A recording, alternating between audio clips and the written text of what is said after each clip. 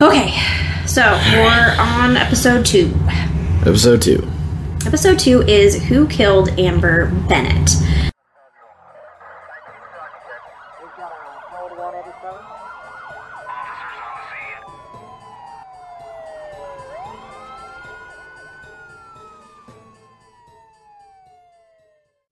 Some of my content has mention of extreme violence, sexual assault, and/or other triggering content. Discretion is advised.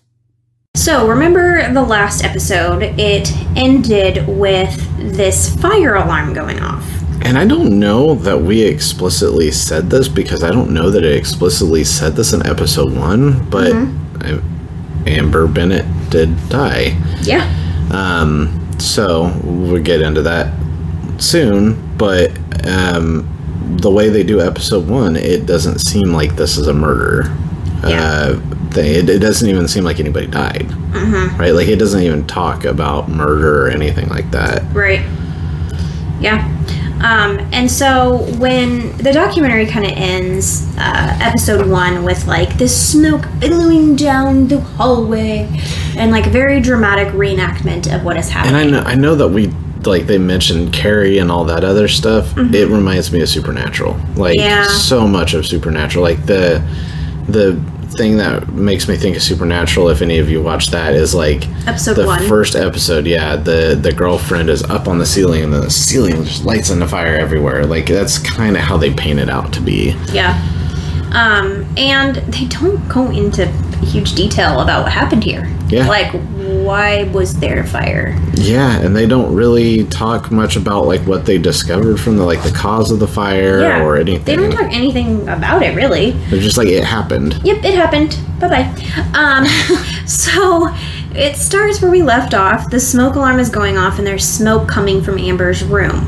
There's fire everywhere. She says the curtains were on fire. It was just fire. So she picked up Amber and she ran outside. The people around Tina said that she would go hungry as long as Amber ate, and that she always took care of her daughter. And this was a lot Jeannie, right? Yes, a lot of Jeannie. Jeannie said that kind of stuff a lot, and she was also like... There was other people who said stuff there was more. It wasn't just Jeannie, but Jeannie was one of the big defenders of her. Yes, very much. And one of the things that one of them said, and it might have been Jeannie too, but she's like, she literally ran into a burning room for her daughter. Yeah. Do you think she would do that and then turn around and hurt her? Right. So that there was a lot of people defending her right here for sure. People close to them say that there's no way Tina killed Amber. Which they threw that in, and I was like, wait, is this up for debate? What is happening? Right. And we'll get into that. Trust me. Hold on to your ninnies. I'm getting there. So, September 1991, Tina takes Amber and just runs away. This is after the fire, apparently. She went to Georgia. And recall from part 1 that she had an abusive husband. Yes. So that's what she's running away from. Yep, she's kind of running away from everything, really. Right, yeah. And she goes to Georgia to be with those doctors and the people that helped her when she was younger. Not like... It didn't sound like formally, though, right? Like, it didn't sound like they invited her. It sounded like she went to be where they were. Right. Because she was having stuff happen, and she was like, I need help. But it wasn't like before where they're like, you can come live with us and we'll run tests. Like, it seemed like, I mean, you can come live around us, but we're not, like, doing that same thing again. Yeah, I wish they went into more detail on this, because it did seem like they invited her there and then was like, okay, bye. Yeah, like, I mean, they didn't... Go do your thing. They didn't dislike her or anything like that, but they're like, you're an adult now, so, like, you go live your life, and then, like, if you start having paranormal stuff happen, then, like, we'll come by and check it out. Yeah. But it was not, like, in the same sense as it was before. It was almost more like in a personal way at this point rather than a professional, where they're like... I don't know if he was retired or what, but it was almost like I don't think he was retired, but it was almost like they were like, yeah, we'll help you out and stuff and make sure you're okay and everything. And like, if paranormal stuff starts happening, we'll come check that stuff out. But at the same point in time, we're not going to like, take you in and help you. Take you in, have a whole big deal like we had before. We had somebody tied to you 24/7, you know, all that stuff. We're not going to go down that road again. Well, it was probably because she wasn't producing what they wanted her to produce. The first time, yeah. First time, yeah. And so they're like, yeah, we're not doing that again. Yeah. So, this was the only place that felt safe to Tina. Yeah. She got into low-income housing. Meanwhile, when Tina was trying to take care of Amber and was struggling to just make ends meet, sometimes not eating to make sure Amber ate, Dr. Bill was selling a book and using Tina's story to make money, but then not giving Tina any of the money at all. And I think it was said that he told her that she would get some money from it, but never saw any of the money from it. Yeah. So that was implied that she never saw any money from that, but it was like, that could help you out that I'm doing your story. So Tina at this point got with Jeannie, and she was like, I want to write my own story. Yep. So her and Jeannie start writing this story, and Jeannie says that Tina, all she wanted was to be self-sufficient. She wanted to do things on her own, pay things on her own, make her way in this world. And I don't know how that feels sometimes. Right. So Tina was finally doing well. She was confident, she was doing really good, and she met her boyfriend David around this time. Things started looking really good for Tina's future and what was ahead for them. Then, on April 10th, 1992, David was babysitting Amber when Tina got home. Amber had a cut on her head. David told her that they were driving, and Amber jumped out of the car and ran. He chased after her, and when she looked back, she fell and hit her head. The next day, David said that Amber fell down the steps and landed face first in the gravel. He said he was asleep on the couch, and she got out and fell down the steps. She had a big goose egg on her forehead. Later, they saw Amber coloring, so they figured it was a good sign and that there wasn't like a concussion or something like that.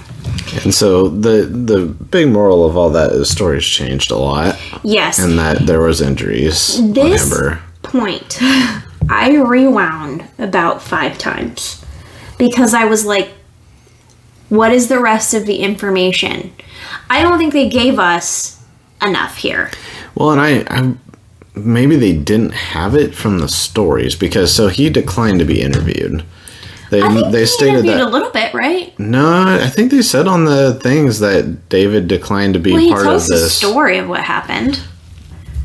He tells it when he talks to police and but I don't know that he ever gives directly to ABC News. Oh, right. No. He didn't. He declined to tell anything to them. I'm saying he did interrogation, yeah. That's where we get his side of the story. Right. He declined. Yeah, no, but he did decline. But so he didn't elaborate on it. He elaborated as much as he would give a police officer, which it was almost like he was being intentionally confusing. Yeah. To them and misleading and just changing his story. Which I was sitting there, I was hearing all that, and I was even hearing it all as you were describing it, and so much of it just doesn't make sense. Yeah, right? none of that makes sense. She had a cut on her forehead from getting out of a moving car, but the moving car, she didn't fall. She ran, but she turned around and looked back at him and then fell, but got a cut on her forehead, which was on the front of her. So she was running and then turned around and fell on her face. It just doesn't, none of it makes sense when I'm trying to picture any of it. She fell on the stairs. She, had the goose egg, and they talked about the goose egg, and the concussion side of things. It all just feels very incoherent.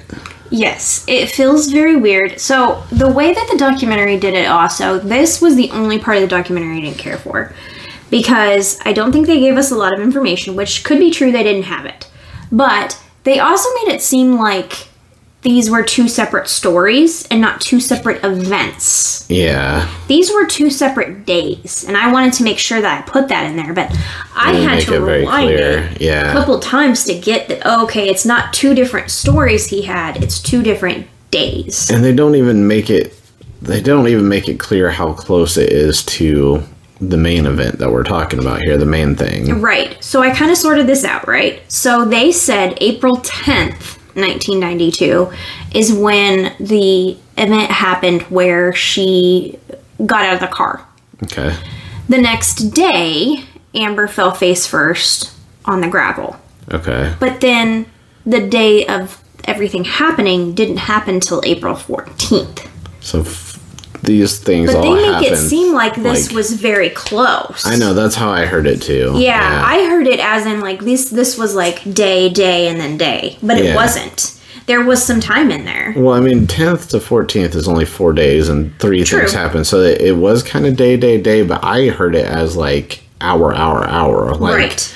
I almost heard it like it happened, and I don't know if I just missed part of it, but to me it seemed like it happened like within the same day, you know? This is something I want to go back to once we tell the rest of the story, because there's a lot. Timeline's important. Timeline is very important. These details are important. And this is very important. So we will revisit this. Remind me. Okay, so this happened. Then, according to what I had taken from, and I didn't do any extra research. This is all from the documentary. There was 4 days in between. April 14th, 1992, Amber and Tina get up late. David had had the day off. So Tina was going to leave for work at noon. Now she is leaving to go to Jeannie's house because she is writing that book. Mm-hmm. So that's her work. She's going to leave at noon to go to Jeannie's. And didn't she does something else with Jeannie too, right? Like, work-wise, like, it's not just the book. I thought, wasn't she also like some assistant to Jeannie or something too? I think it could have been like she was typing and stuff, but I do know that like her main work was they did the book together, but I think she also assisted Jeannie in what she does for her day-to-day thing too. Yeah. So Tina asked Amber if she wanted to go, and Amber crawled into David's lap and said she didn't want to go. So Tina left, and she left Amber in David's care. Right after Tina left for work at Jeannie's, that's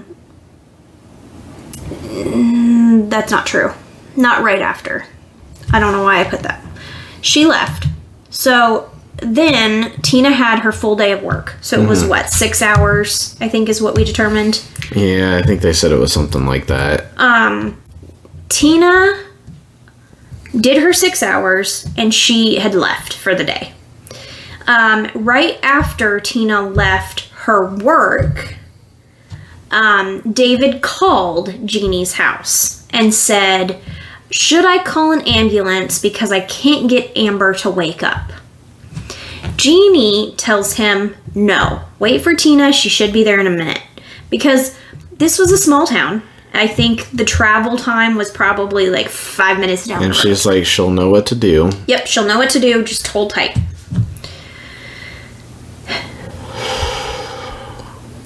I was mad. You took a big deep breath on that one. I was so mad. Small town or not, your kid isn't waking up. You call 911. You call the ambulance. I didn't have a problem with Jeannie at any other part in this until that part. That part, I was like, Jeannie, what are you doing? Like, if a kid is not waking up, you call the ambulance. You don't wait on her mom to get home and then the mom decides to call the ambulance. Like, that's never okay. You call the ambulance right then. This was a point that I didn't understand in the documentary either. Because, so he calls and says that he can't wake her up, right? Right. Well, let's continue with the story here. Tina, instead of going straight home, which what she usually does, she stops at a convenience store. gets like a pack of cigarettes and a drink or something. Yeah, something like that. And she pulls up to the house, and David is standing at the top of the stairs saying he couldn't wake Amber up. Mm-hmm. So that is when Tina kind of goes into action. But let's go back for a second, because where you were saying Jeannie should have said, no, call an ambulance. Mm-hmm. I agree. I'm not saying I don't agree. But what I think that the documentary did, or maybe the people in the documentary, I'm not really sure which, but I remember them saying that, was it like, you can't wake her up from a nap? Like, she's so tired that she doesn't want to get up. So, like, David's phrasing, maybe? David's phrasing could have been like, Jeannie just thought it was like she just doesn't want to wake up. Doesn't want to wake up, yeah. So okay. it's like, so, hey, I mean, like saying to your child, like, hey, let's wake up, let's change your if diaper. that's what it is, do this or that. If that's what it is, I'm sorry, Jeannie. But, like, I took it as he can't wake her up. And, like, don't use those words unless it's you cannot wake her up. Right, and right? that's, yeah, so I maybe I can walk that back a little bit and be like, all right, Jeannie, I'm sorry if that's what you interpreted it as, or if that's how he said it. But the documentary gave me the impression that he said that he couldn't wake her up. Yes. And she just, he asked about an ambulance too. Right. Like, he asked about if he should call. Mm-hmm. And then she's just like, she'll know what to do. When Christina gets home, she'll know what to do. Right. So just wait for her. Yeah, and I'm not making excuses for Jeannie. I'm I know, saying there was some weirdness you have a there. good point. You have a good point that maybe it could have been phrased in a way that, to me, the documentary, I heard it like, why wouldn't you call? Why wouldn't David just call? I know. Why did he call Jeannie first? Like, why would he even wait? Like, call Jeannie, then call your wife and be like, hey, you need to get back home. But, like, if you can't wake your kid up, you call the ambulance first. Yep.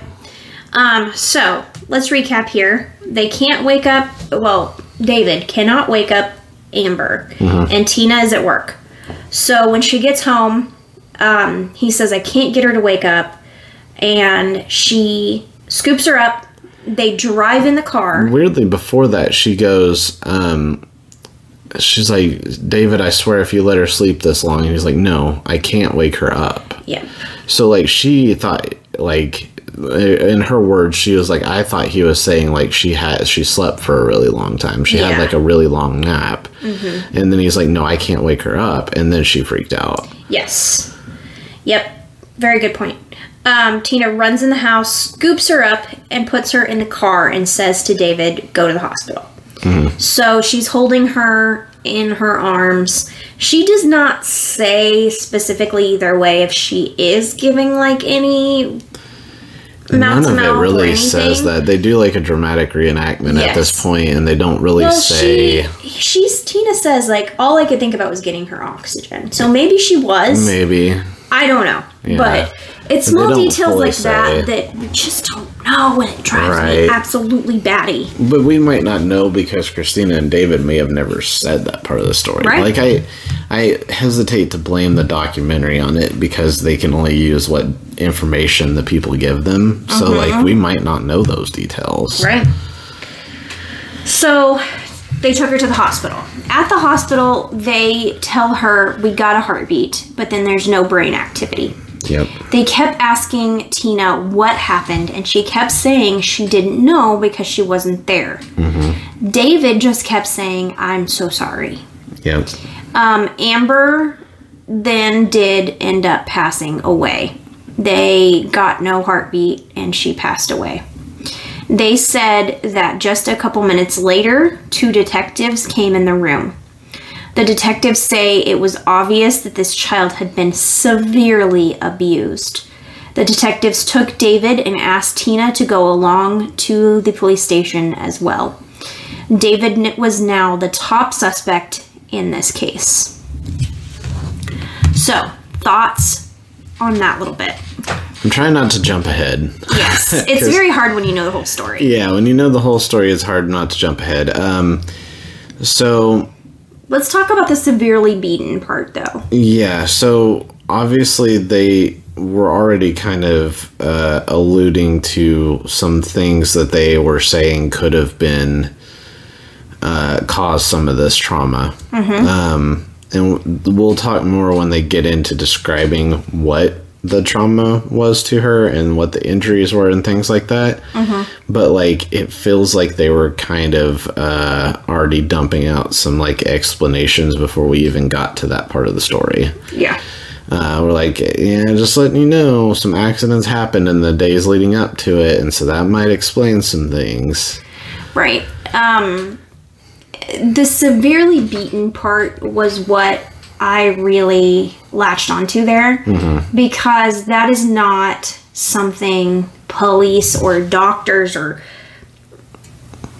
It's not something that casually gets tossed out there. Yeah. I'm not going to say police, because I don't think they're necessarily, like, seeing the child right away or seeing stuff that's happening right away.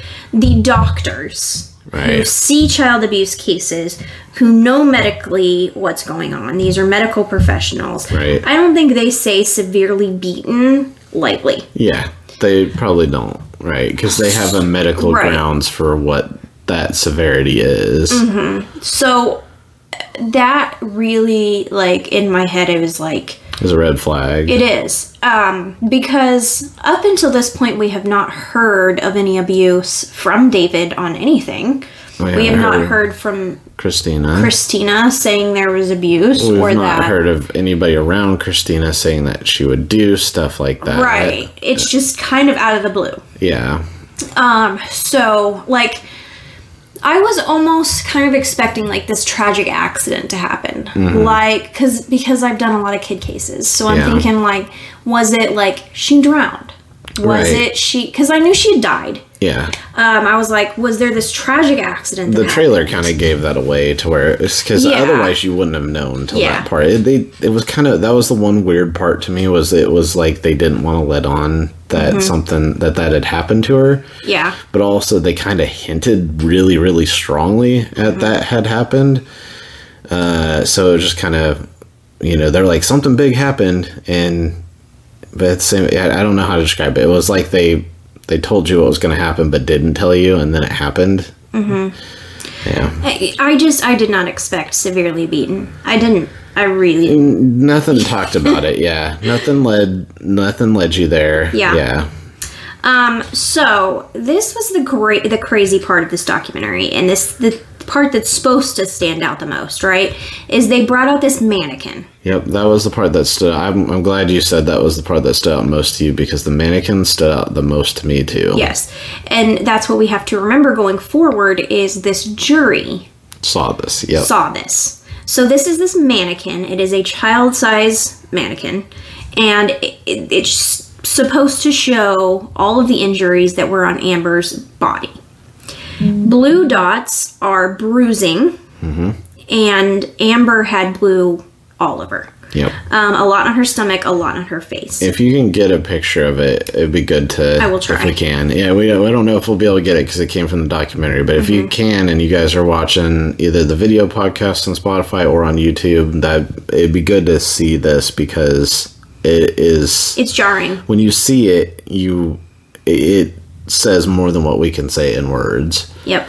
So that was the bruising. Red is to show cuts. So that is to show lacerations on Amber's body. Places where the skin was broken. Yeah. And there was a lot on her face. Yeah. And other places as well. But I mean, this whole mannequin's covered. It's really sad, but it is blue and red dots everywhere. Yeah.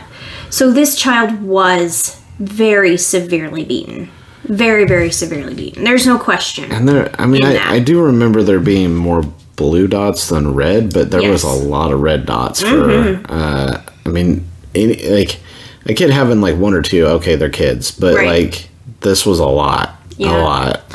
So, you know my career. I dealt with, I worked in childcare. And in preschools and stuff like that. And when you're a child care worker, you are help me out with the term, you're a mandated reporter. Mandated reporter, yes. So if you see child abuse, you have to report it. Yep. And also, we go through extensive, well, I did. I don't know about everybody, but I personally went through extensive child abuse training. A lot. Like, every time I got a new job position, or every year, I think, was this training. You used to tell me you'd come back from these trainings and, like, say how horrible the things that you had to see in these trainings were. The videos and just...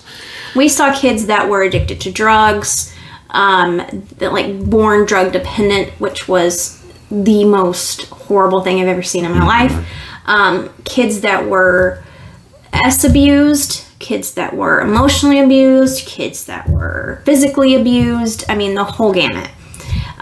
So I've seen some pretty bad stuff. And what they tell us is, I mean, you're thinking of, and this is, how old was Amber? 4? 3 or 4? 3 or 4. I think it was 3 or 4, yeah. The majority of like bruising and things on a child under 3 is going to be knees, elbows, head every once in a while. I mean, they got that big head. They're falling. Yeah. They're crashing into things. But what you're seeing mostly is knees and elbows, feet, and sometimes head. This baby had severe, like, facial trauma, severe stomach trauma. And that's when you know that it's like a abused child is a child under 3. There's not really an excuse for mid trauma. Right. Like from like your torso trauma. Your shoulders to your, like you said, your torso. And especially your stomach. That is somewhere someone's punching. That is, or kicking. That is not, they're falling. Right. I mean, a little bit here and there, but I'm talking about the extent that this was. And the facial trauma, that's usually hitting. Yes, falling can happen. Like, he talked about her falling off the stairs. You can get a big laceration on your head from that, and that not be a child abuse case. But what we're seeing is bruising around the eyes, and a lot of facial trauma. When he talked about the gravel too, I feel like that was trying to excuse more bruises, and the fact that he's like, gravel, there's a lot of places that can cause bruises with gravel. So I feel like, I don't think that explains it, but I feel like he tried to explain it with that. Right. Or I don't remember if that was he or she that said that, but I think it was he that said that. I think it was David. And I mean, kids are going to fall in their little behinds, but she had the back of her legs, her bottom was extensively, and I mean, that's a place people whip. Yeah, and they talk about this, and you're probably going into this, but they say, we never saw Amber physically... You mean Christina? Oh, I'm sorry, physically. yes. That's okay. Christina never physically, that they saw, physically abused Amber in front of people other than they saw her spank her. Right. And they said, they just were like, yeah, people do that. Like, people choose to discipline their child different ways. But that was, they were like, that doesn't mean she did these other bruises or anything like that. But that was the one thing that witnesses were like, not witnesses, but like acquaintances, friends were said about Christina, was that she did that they knew of. Right, that they know of. So this mannequin is jarring, very, very jarring. It's so bad. Like, you guys do need to see it. It's so bad because it just, when you see it, you're like, how? You know it's abuse. Yeah. I mean, I'm not nearly as trained as Sarah is on this, obviously, and I saw it and I was like, that's not okay. That's not, like, that's abuse. Like, there's no accidental way of explaining that. No kid has that many bruises and abrasions without it being abuse. Yep. So let's get into a little bit of what's going on here. So when David was interrogated, he said that it must have been Christina because the two of them were the only ones that were with Amber. Tina and David were arrested for murder. Like, they were arrested on a lot of different And we got back up just a little bit. You originally said that they were taking David to the police office, or to the police station to interrogate him, and Christina was going along with David. Yep. But throughout this, with David saying the things you just said, that it must have been Christina, they decided to take Christina into a separate room and interrogate her. Yep. So they were being interrogated separately at this time. They're not married, so that's fine for the police to do. Yep. But they start interrogating them kind of separately, or questioning, I should say. Interrogating might be the wrong term, but I think it was interrogating, You and I so? think Yeah. because I think quickly it was they realized it was going to be he said she said, Yeah. and they didn't have any They needed proof. to get something. Right. They had no proof of either one of them. There's no witnesses. Yeah, there was And no there's witnesses. yeah. There was no. So yeah. Okay, let's see. Tina was not allowed to go to the funeral of her daughter. This case became very popular very fast. Everyone in the community viewed her as a child killer, and they judged her a lot. Of course, as the news does, they're going to bring up your past. Christina's past with paranormal activities came up fast, and it was all over, and they judged her a lot from that. They called her a witch, and that did have something to do with this case, for sure. Both David and Tina are saying they didn't really know what happened. They both said they did nothing to the child, but neither knows what had happened. So this made it very hard for the case to try in court. The investigators say that it's obvious that all the bruises and cuts didn't happen in one day. Yeah. So they believe that David was the abuser and that Tina should have protected her child. Because it was her child. Right. They said this multiple times that it's her child, so therefore it's her responsibility, not his. And they were very clear about that being a huge factor. Yep. Yeah. Tina was charged with 1 count of malice murder, which I had never heard of, felony murder, child cruelty, and an aggravated battery. All of these counts were backed by evidence that they were seeking the death penalty for. So they had enough evidence from that child that they said, we're going to seek the death penalty. And they were also charging David too. Yes, I was just going to get that. I think they didn't come out and say that David was the exact same, but I think he had the exact same charges. I remember they said now I'm like 95% sure because I don't have it in front of me, but I think they said he had 4 charges against him, but I don't know what the 4 charges were. It was probably felony murder, child cruelty, aggravated battery, and malice murder, so it would have been the same. So yeah, they were probably trying them equally. One thing I thought was weird, and you're probably going to get into it, but I feel like Christina's case was first. Yes. I don't know Christina's why. case was first. It probably was the luck of the draw. That's really sad because that does play into the events coming up. Yeah. And it could have been also her lawyer. Yeah. And the events that happened with that. So, all right, there's a lot of information here being thrown at you. Yep. So, let's just say they were both charged with the same thing, because I believe that to be true. Jimmy Berry was the man that was Tina's lawyer. I'm telling you 2 first names. Although I think this is a different... Either way, close enough. Right. 0 of Jimmy's clients had received the death penalty. He was big on trying the death penalty cases, yet 0 of them have received it. Which, okay, so I will say the first time I heard that, I was like, first thought was, that sounds like a good lawyer. Like, he was a good lawyer. Until I realized why 0 had gotten the death penalty.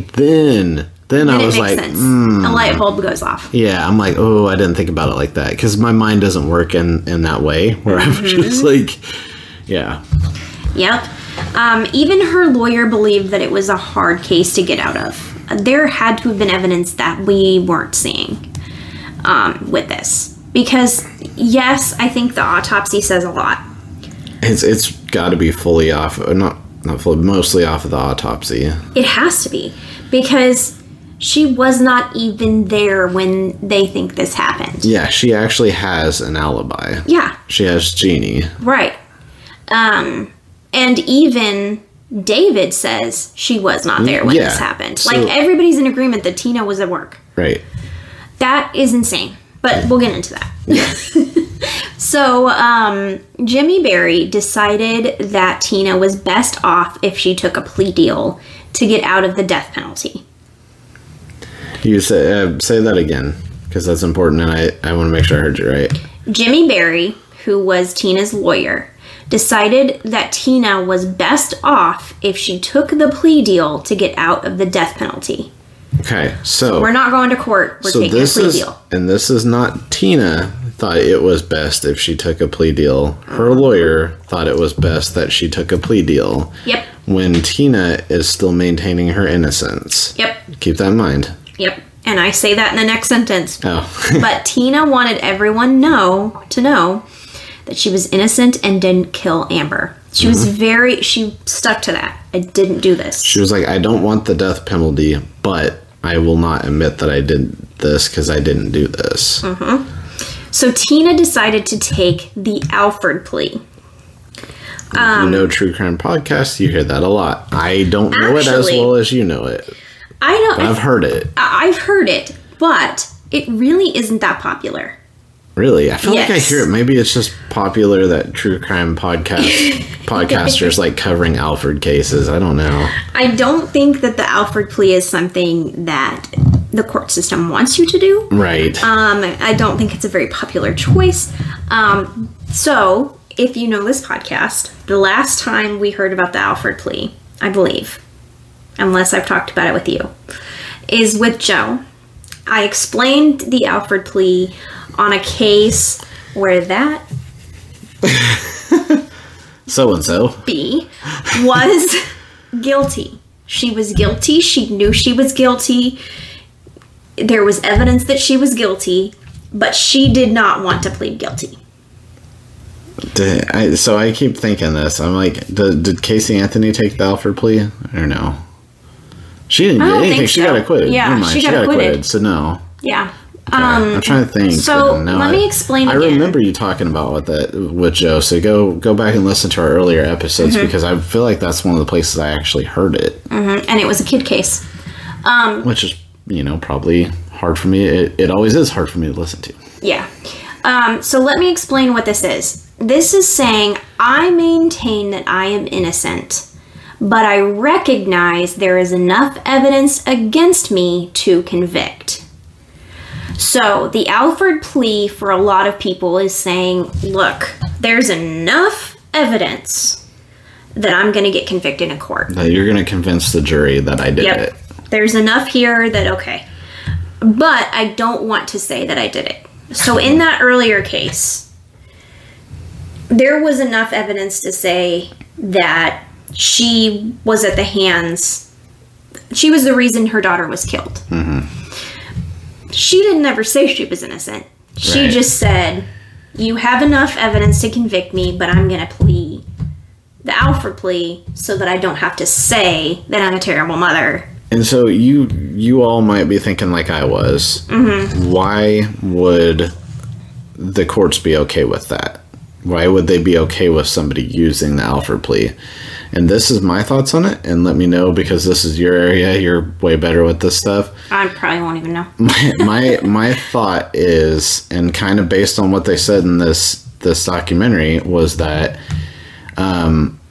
the courts were not sure that they actually did have enough evidence to prove it was her for sure. Mm-hmm. So for them taking her doing the Alford plea, it was a sure conviction for them. Uh-huh. It was a sure case closure. It was a sure conviction without having to risk. And at this point, she hasn't taken the Alford plea, but just them saying it was an option was them saying, actually, in a way, being like, yeah, like, you can do this. We'll close this case, and we won't have to risk not getting you or David. But you know what I'm saying. Yeah. I guess I'm kind of losing my train of thought, but they get the conviction, they get their closure, they don't have to worry, and they can take death penalty off, and it's just... Well, when it comes to this case, I think it's like, okay, we got this witch kid killer who was a terrible mother, who was, this was her fault because she... all circumstantial, but it could convince a jury. Yeah. It's everybody in the community saying, we got her. But yet them not having to go through trial. Right. And possibly not convicting her. Right. So Tina states that she was forced to do the Alford plea by her lawyer. And don't forget, they have the one key piece of evidence was the mannequin. Yes. And from the medical examiner, and then what they translated to the mannequin. Yes. That is the one actual, because like I said, everything else was circumstantial except for the mannequin and the abuse and things like that. So I think what they're saying is we know someone abused this child. One of the two of you did. Yes, one of the two of you abused this child immensely. It could have been both. We are trying them separately. And I think it honestly, it did come down to them swaying one way, then swaying the other. And I'll get that way. I'll get to that. But she says she was forced into the Alford plea by her lawyer, and she didn't know what was happening. And Jeannie. Yeah, Jeannie really plays this as, oh my God, this is I'm sorry, this is really not nice of me. Well, I know, but I kind of get on Jeannie for this part too, and I don't think Jeannie is a bad person. Yeah. But Jeannie, when you see the documentary, Jeannie is Jeannie. Yeah. I don't know if you're going to the same part I was. Are you talking about her going to the courthouse? Yeah, and she runs through the hallways. She very much makes it like a movie. Yes, I ran through the hallways to try to find her, to stop her from signing it. She's like, I got there before the signing was supposed to happen, and I checked every room. Yeah, she said she checked every room in the courthouse. Well, sorry guys. My bad. So we are, if you've noticed, we're in different clothes, and the reason why is because I let my phone die. And so you guys missed a really good last half of an episode, so we're re-recording it. Again, my bad. But it was good, so we'll try to make it good again for you when we record the rest of this here. Yep. So when we left off, you guys, 2 seconds ago, right before the cut of the phone shutting off. Right. We were talking about her taking the Alford plea, and she did do that. She said she didn't know what she was doing, but she did take the Alford plea. So where we're headed now is what she ends up getting for that. Yes, and this is where I'm trying. So I gotta remember exactly where we were because it's actually been a couple days. But with this part, what we're going to talk about is the area, right? The small town area that she was in, and how that might have played into her sentencing and her perception, I guess. We talked a little bit about that before. Did we? Okay. Yeah. So I'm backtracking a little bit then. Yeah. So yeah, I guess go ahead with what the verdict is then. Okay. I promise I'll get caught up. Yeah, all right. So Christina ends up getting life in prison plus 20 years. And the plus 20 was big, right? Yes, that is a big thing. That doesn't normally happen. That is insane.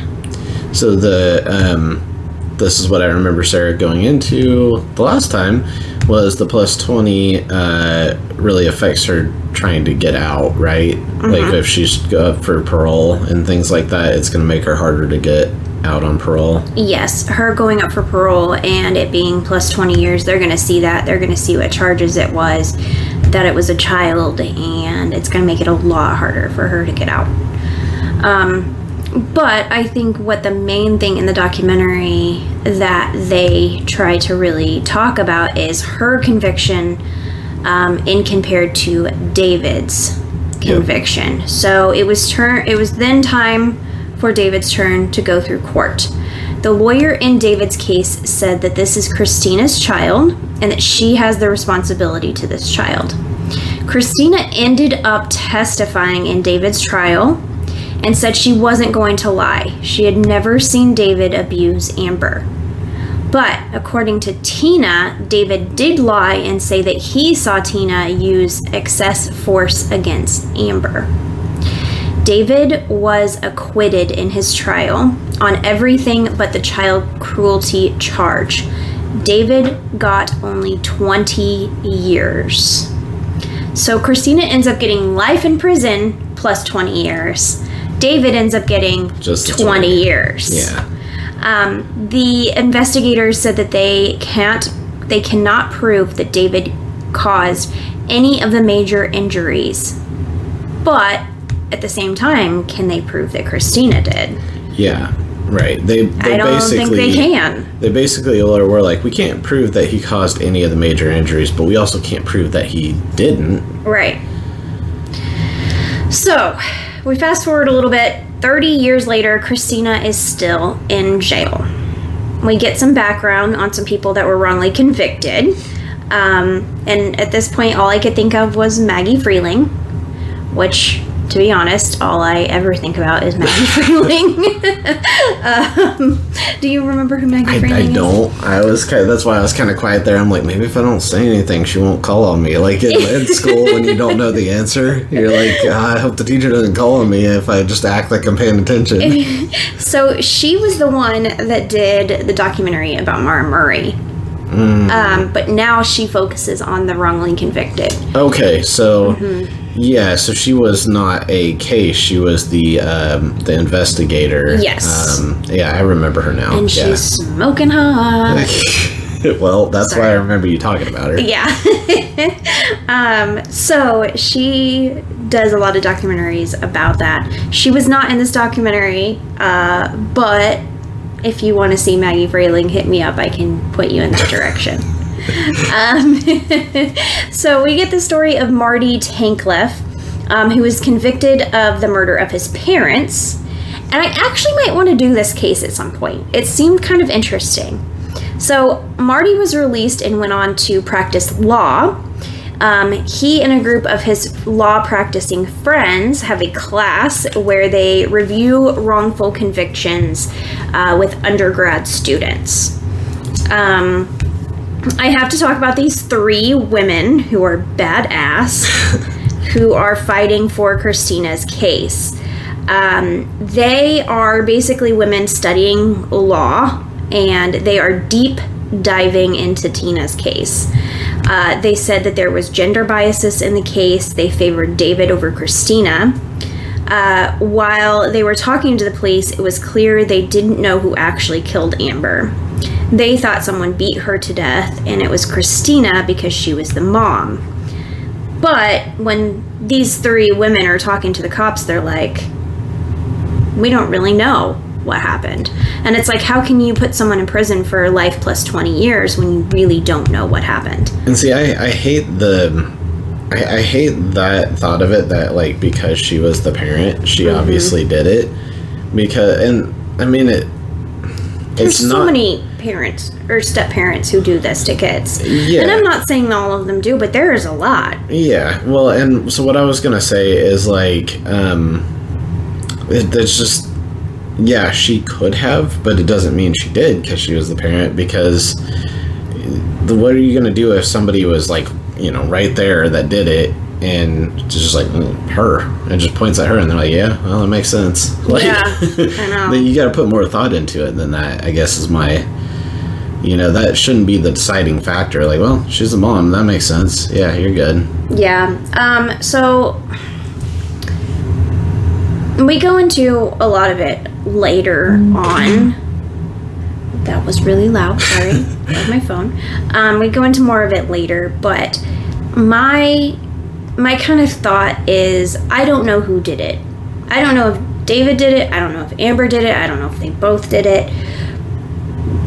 But I don't think you can convict on the evidence that they have. Just from a law standpoint, it is very hard to say that they did the right thing. See, so, okay, this might be where you and I differ a little bit. I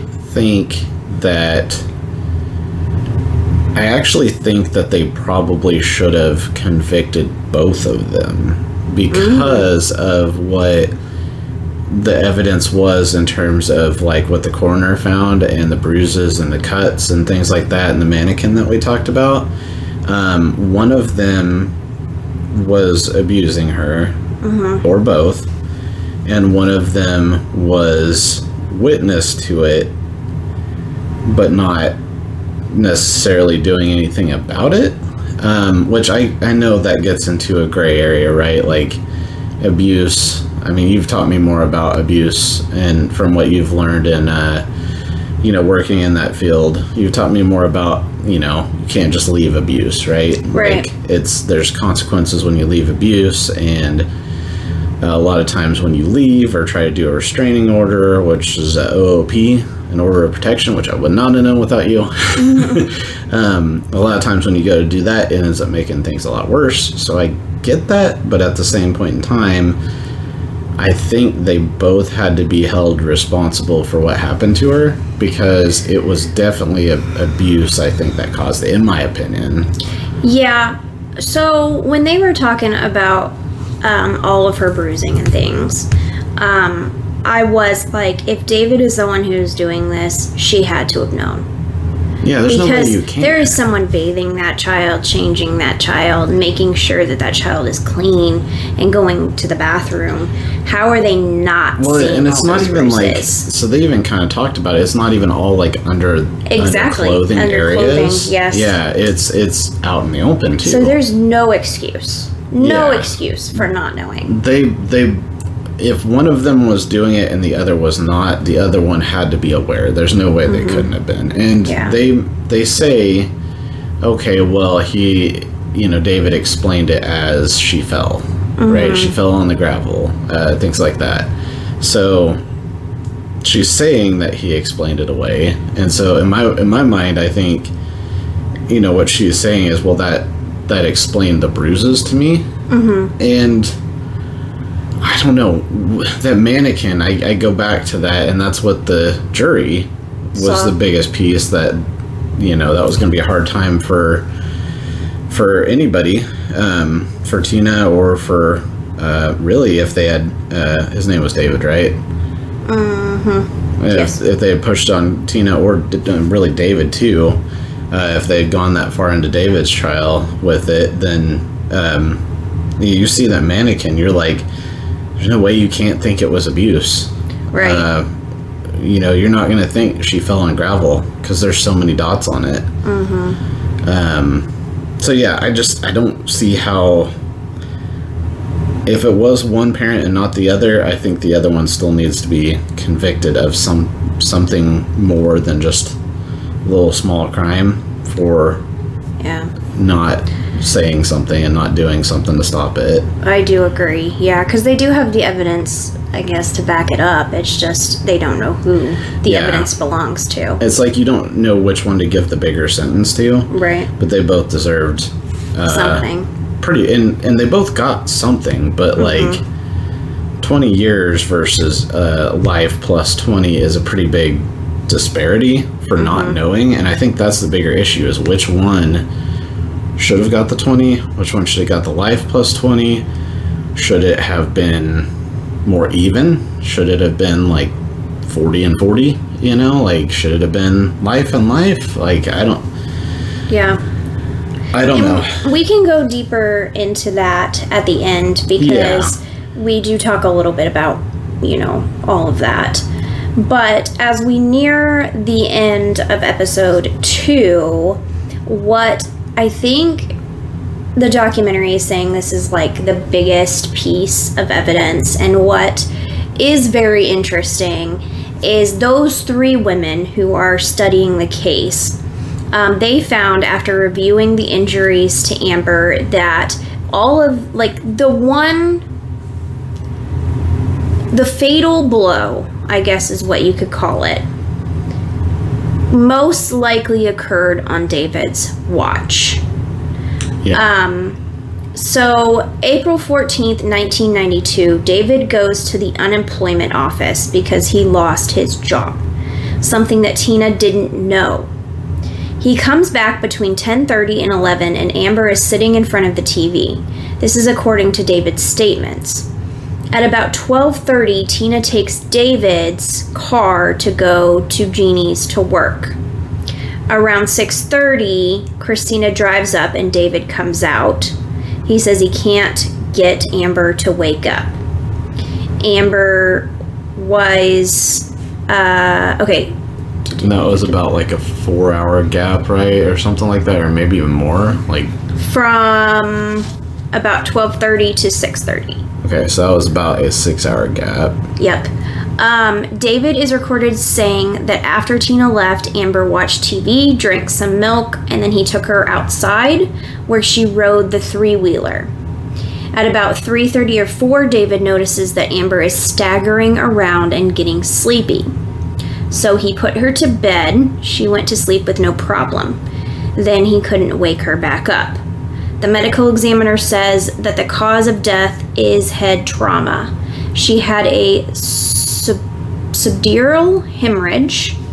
The medical examiner says that it is unlikely that she was fine for a while and then deteriorated so much that it led to her death. He believed that this fatal accident, or I guess it wasn't an accident. It could have not been an accident. So I don't know what you'd call it. This fatal event was believed to have happened in those 6 hours. And these 3 girls that are reviewing the case have a lot of the evidence to back that up. And that is where we end episode 2. I feel like we were playing charades there for a second. Sorry we both yelled at you.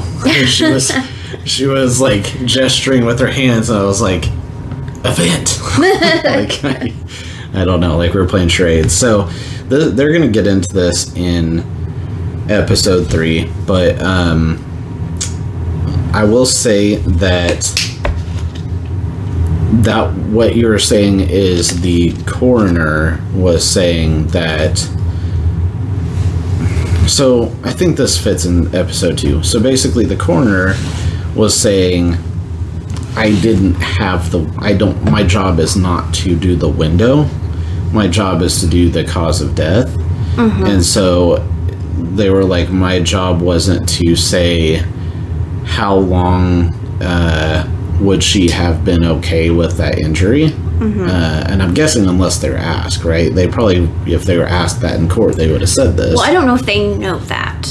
But like, sure. they were kind of like, though, like that part isn't like, because I thought they were the ones who said basically that it was another coroner that did a review. Okay, so it was a review of the case. Gotcha. Mm-hmm. But like the initial coroner, still, like their job is to determine the cause of death and the manner of death, in which they would just say like blunt force trauma or something like that, right? They're not gonna say like, oh yeah, it would have happened within like an hour of the blunt force trauma. Like that's not what they usually say. So it just, nobody was asking the right questions, I guess was my point. Nobody was like, hey, if this injury happened to this girl, how long would it, and this is on the initial case, how long would it have been that she would have been okay for? Nobody asked that because, and according to these 3 women, she didn't get the proper defense because the attorney was just wanting to take the Alford plea. Right. Because he was wanting to, it's implied that it's because he was wanting to keep his perfect no death penalty record intact. Right. So the questions weren't asked according to these 3 women, and that is why they believe her defense was not very good. Exactly. And I will also say that I think the non-experts didn't believe that when they were told that. That's where I was worried it was getting into episode 3, so I might hold off on that one. But I will say I don't think everybody agreed with the experts re-examining of the coroner's findings. They're like, I don't know that. Yeah. You know, normal DA speak kind of stuff where they're just like, I don't know that that's true. Mm-hmm. Yeah, you don't know that it's not true either. Right. Just, there's so much unknown in this. Yeah.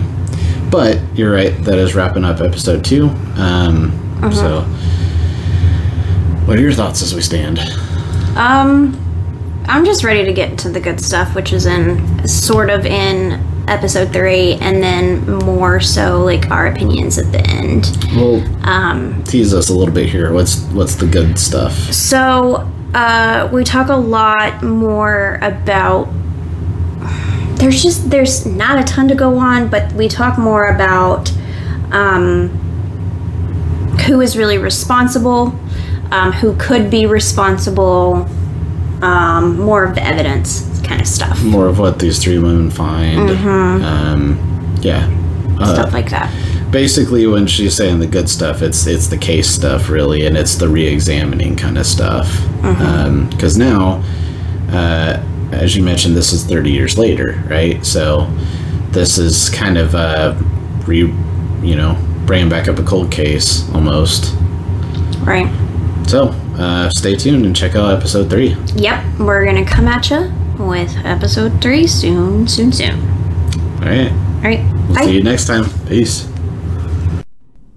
If you guys are interested in any of these products, they are from On a Rainbow. I will post below. I also have a link for 15% off, so check that link out. All right, thank you. Bye, guys.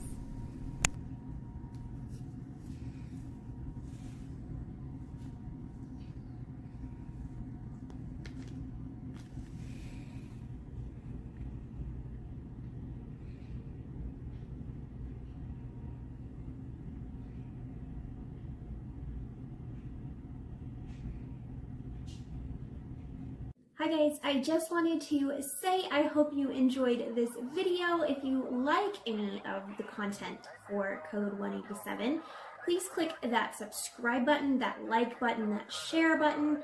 Help us out, help us grow.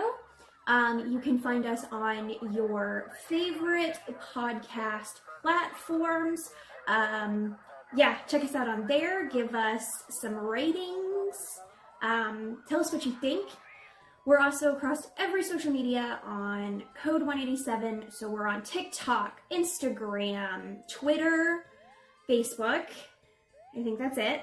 And of course, YouTube. So please subscribe if you like our content and spread the word. We'll see you guys next time. Bye.